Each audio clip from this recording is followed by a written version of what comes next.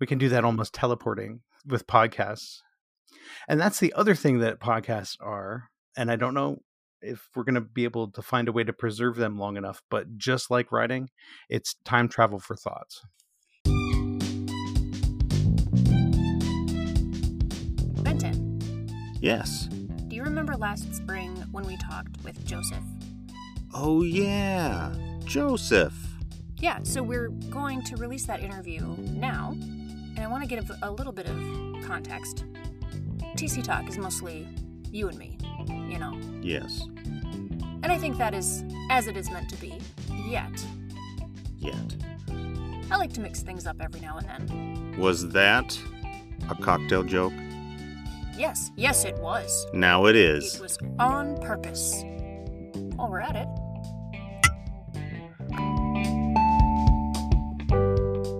Our last episode, we interviewed a couple folks about vaccine trials.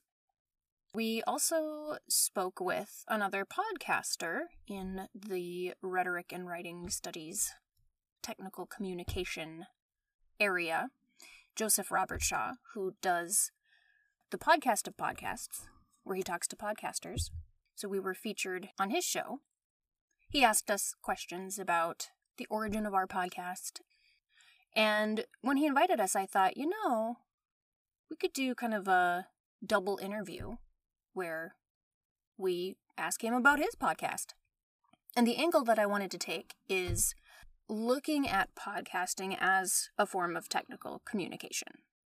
Right? Mm-hmm. So we talked to him about that. We also talked to him about gardening. Yes. And this was back in the spring, so he was just starting. He was talking about, Listen to the interview. But I will say, I asked him for an update, and he sent me lovely photos of his bounty. Aww. And he did, in fact, make his grandpa's pepper relish. Well, that's just swell. And your garden, I shouldn't say we, because I had nothing to do with it. You grew tomatoes for the first time successfully. Yes. Cherry tomatoes, I have found to be harder to screw up. Anyway, you were washing tomatoes. Cherry tomatoes they don't hit you all at once. They just keep coming and coming and coming and coming until it freezes. You know what was my favorite? What? That they came in different colors. Yes. Yellow, orange, red, purple. It was gorgeous. It was. It's like a rainbow. And that was exactly what the vendor at the farmer's market was thinking would be fun. Also, earlier in the season, I was able to make some tomato chutney. And I threw in goji berries for good measure. And oh, that's right. Because we got a goji berry plant, and they're sort of on that line between... They're sort of similar to tomato, kind of between sweet and... it was almost a little spicy. Spicy? Maybe yeah, they're a little bit spicy, bitter, maybe? sort of. I don't know how you describe it, but it is... It is peculiar, for sure. Yeah. And I thought a chutney would be the right kind of peculiar to stick it in. It was! Mm-hmm. No, it totally blended in. I don't know what else you do with goji berries. Weren't they a superfood a while back? They, in fact, still are a superfood. They're just less trendy now. Fun fact, also known as wolfberry. Ooh. Possibly because they've got a little bite. So, next month we will be back to our regularly scheduled programming of you and me chatting about our respective reading. So doing the interviews has bought me some time as I've started the new fall semester, and I've got a lot going on, but I definitely want to keep this up because it forces me out of focusing on just the thing that's right in front of my face. You know, like the fires I have to put out in my email or the student assignments that need to be graded, that kind of thing. To that end, we're going to continue TC Talk on a monthly basis rather than a bi-weekly basis. Or would it be bi-monthly? Yes. Bi is twice rather than semi-weekly. Oh, right. Maybe? I don't know. We used to do it once a fortnight. Yeah. We'll aim to publish on the 4th Thursday of the month going forward. Barring any disasters, which is a nod to our next episode. Getting ahead of ourselves, aren't we? Not that it would be the end of the world or anything. And with that, on to the interview. We are trying something a little different. Talking with people, not for their academic expertise, but because we want to know how TechCom operates in daily life. How do people do technical communication? And I define technical communication as communicating specialized information to a variety of audiences in a way that they can use and understand. Given that definition, I see podcasting as a form of technical communication. Do you agree? 1,000%. All right. I figured you would. So I'd like to ask you a few questions about your podcast. But Are you gonna? I'm sorry. Were you gonna ask him his name? That's exactly where I was going with this. But you know what? I'm sorry. We're new to interviewing as well. We can ask him who he is. Hi, please state your name. My name is Joseph Robert Shaw. I teach technical writing and business writing and technical editing at the University of Alabama in Huntsville. And you are also a podcaster. I am. Thinking of podcasts as technical communication, with the podcast of podcasts, what specialized information are you trying to communicate? Well, with the podcast of podcasts, I'm trying to communicate to like a couple of different audiences, actually. The first one being myself, because I learn from every guest that I meet about something new that I can do to make my podcast better. I have kind of like this plan to go into several seasons. The first season is all about rhetoric and TechCom and people who do that sort of podcasting, because I thought, who better to learn podcasting from than people who are professional communicators and educators, right? So eventually I plan to go into other zones, and that'll change the nature of the information.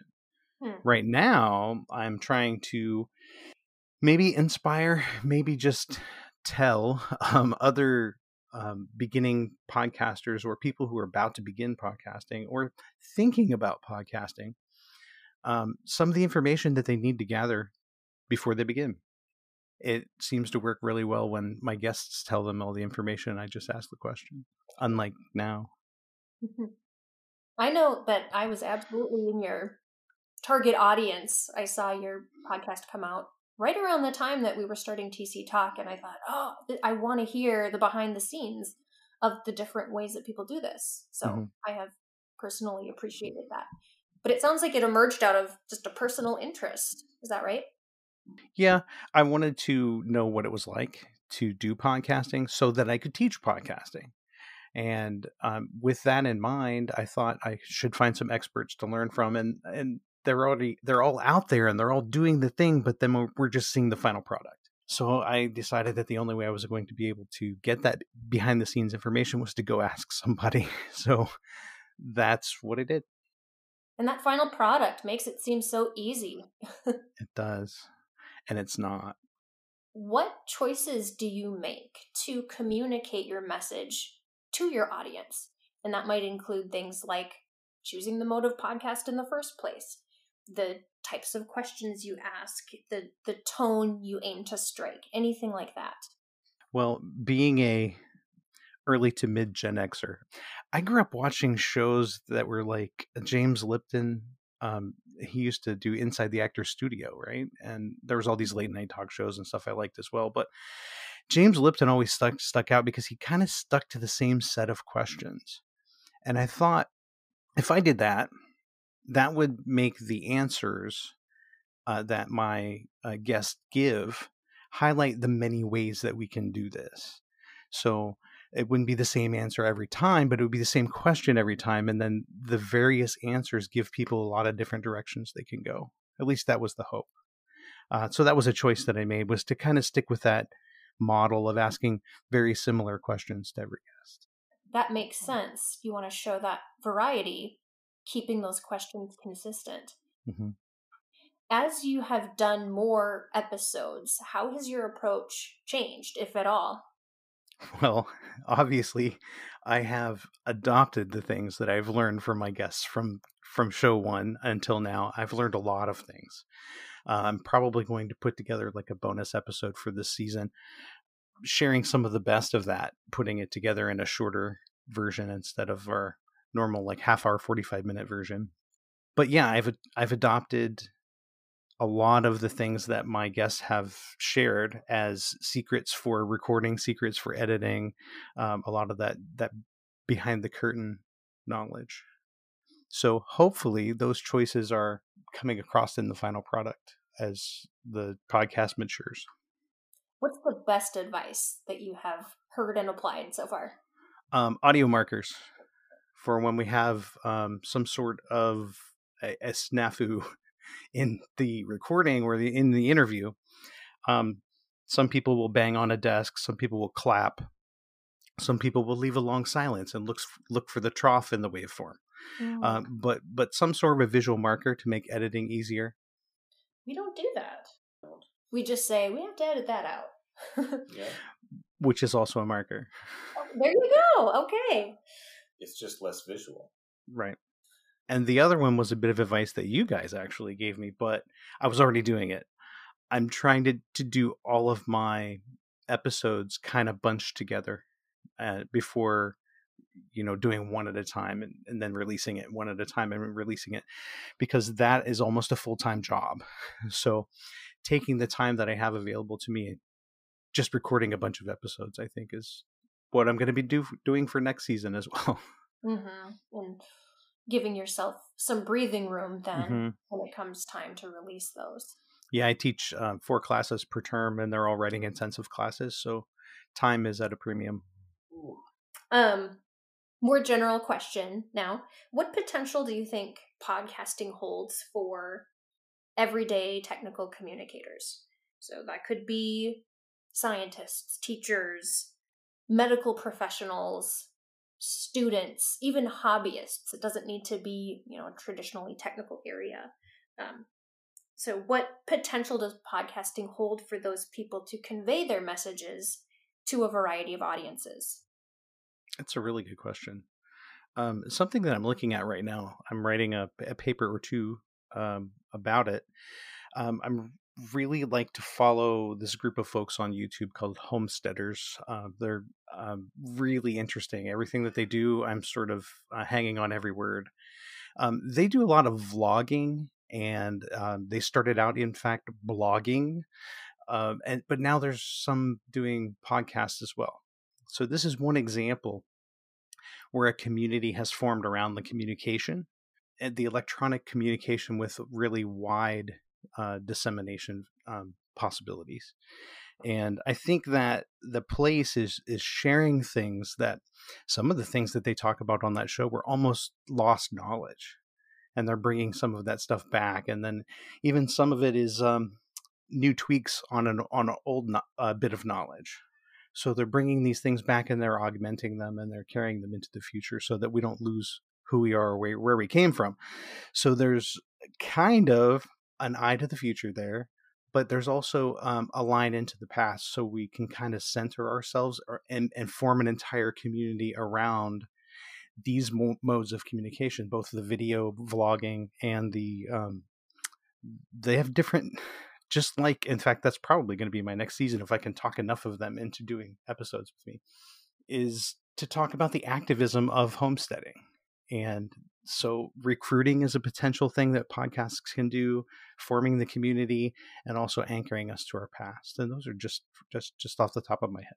And you must know Benton is in his element right now as you're talking about it. No, I had no idea. No. You said homesteading, and I was like, So what was the channel again? Or is it just a general? Kind of a general. I first started watching them when I ran into... now I'm going to geek out here for a moment, if you don't mind. Please. So Joel Salatin, I ran into him on a movie, Food Inc., and then there were other movies. So they did documentaries and put them in video forms, put them out on different like Netflix and Amazon and things like that. So that's where I first saw them, and then around that community, they organically started using podcasting and vlogging and other things. So then Justin Rhodes is where I went for the next solid one I could hold on to, because he was there all the time and kept coming back week after week with new episodes. And then there's probably a dozen more, the Fit Farmer being one, Mike Dixon. Sow the Land is also one of my favorites. Art and Bree. And who else is there in there? There's so many. I can't name them all now, and I would leave someone out, and then they would be like really upset and not do interviews with me. So. And what is it about the podcasting? What does, in that space, what does a podcast do that, say, a blog post could not? Well, this I actually learned from my son. I could walk around the block and listen to a podcast where I couldn't do that with my television. I could ride a bike. I could ride a bus. I could go out in my garden and turn over some compost, and I could do that with some headphones on, still listen to the podcast. So I can occupy my intellect while my body's doing other things. Makes washing dishes so much more enjoyable. Mm-hmm. I don't really think of it like a download, though. I mean, I don't commit to memory everything that they say, but I kind of get support, I think, from that particular group. And there's something about the voice too, hearing people talk, that gives you a window into who they are that you might not otherwise get.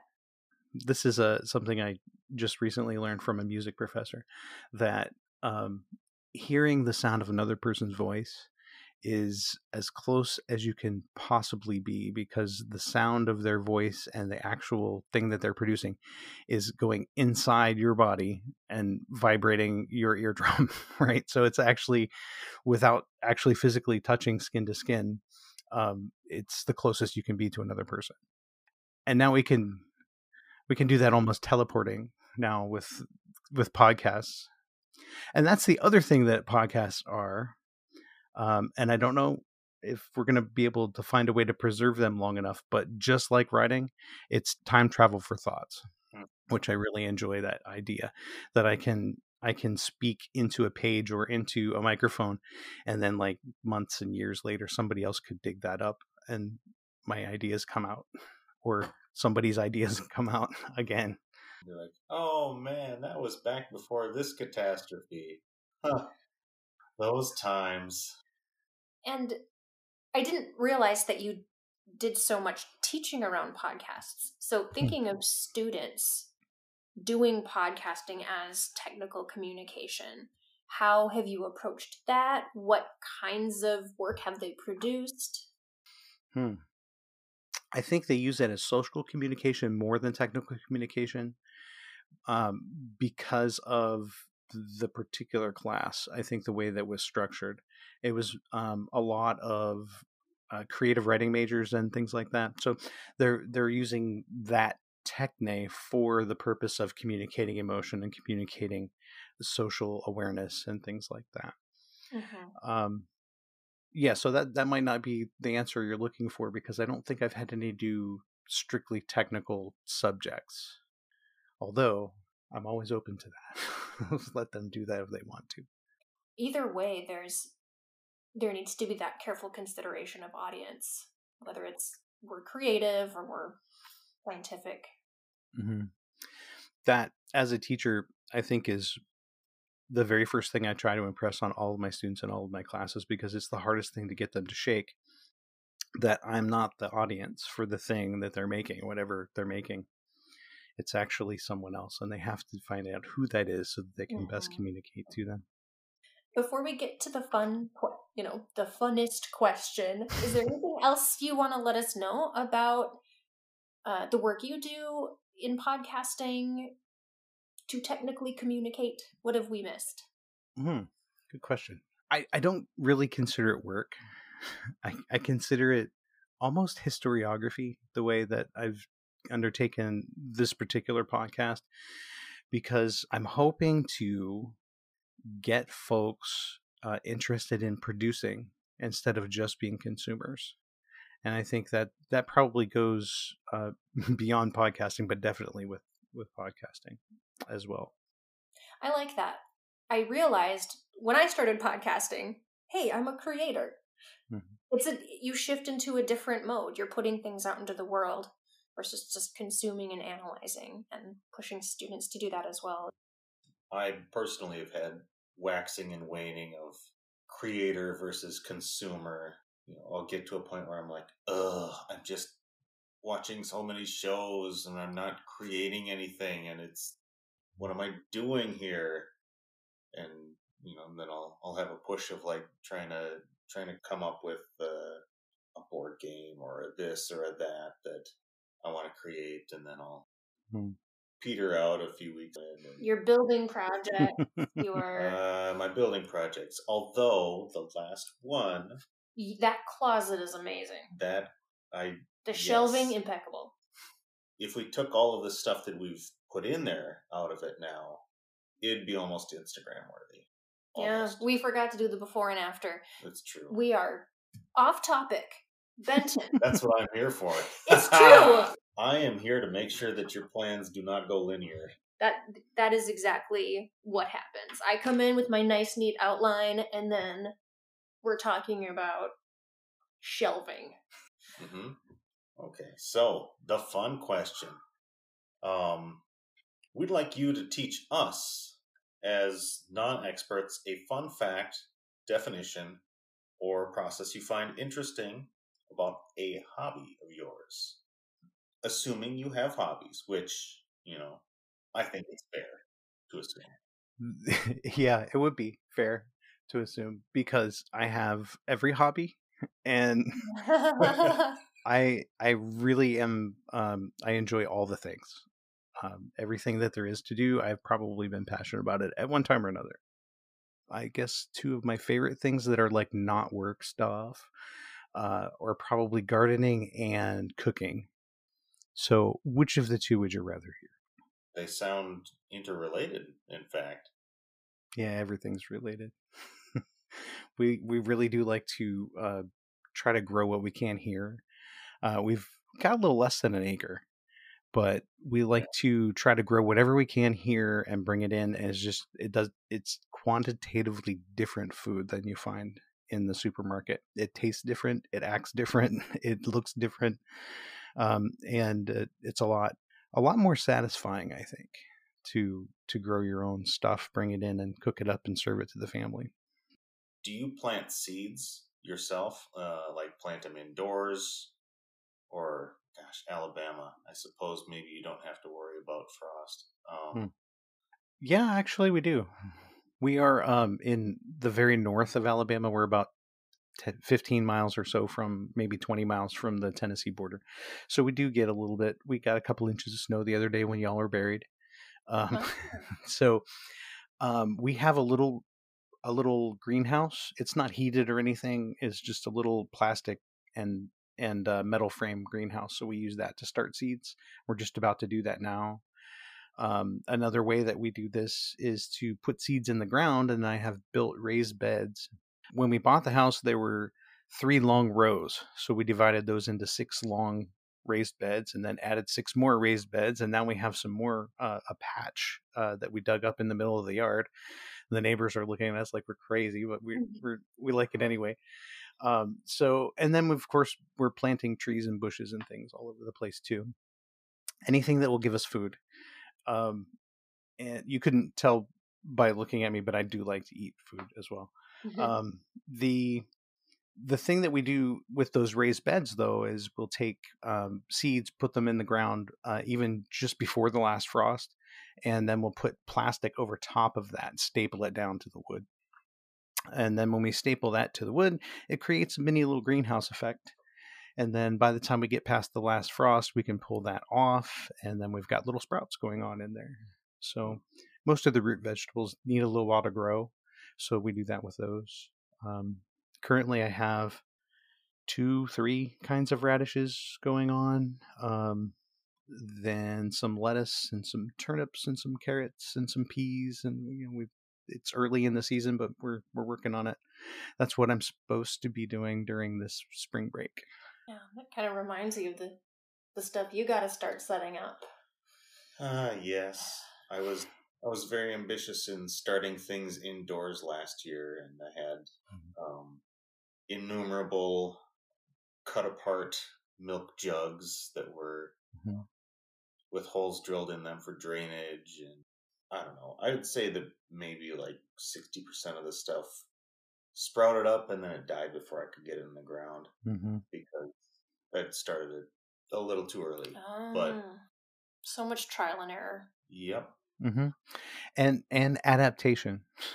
When something goes wrong, then you go find somebody who's got some starts, and you either buy some or borrow some from them. But yeah, that's gardening. That's what happens. You can never tell what's going to happen, so you just adapt when something does. What's a favorite dish that you cook from vegetables that you've harvested yourself? I know it's hard to get them all out of the ground at the same time. Yeah, it is. I do have one that I want to make. That my grandpa's recipe of pepper relish.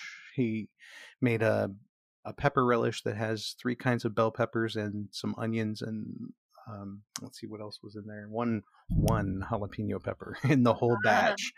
So that is something I'm aiming for this year, but for some reason it's very hard for me to grow peppers.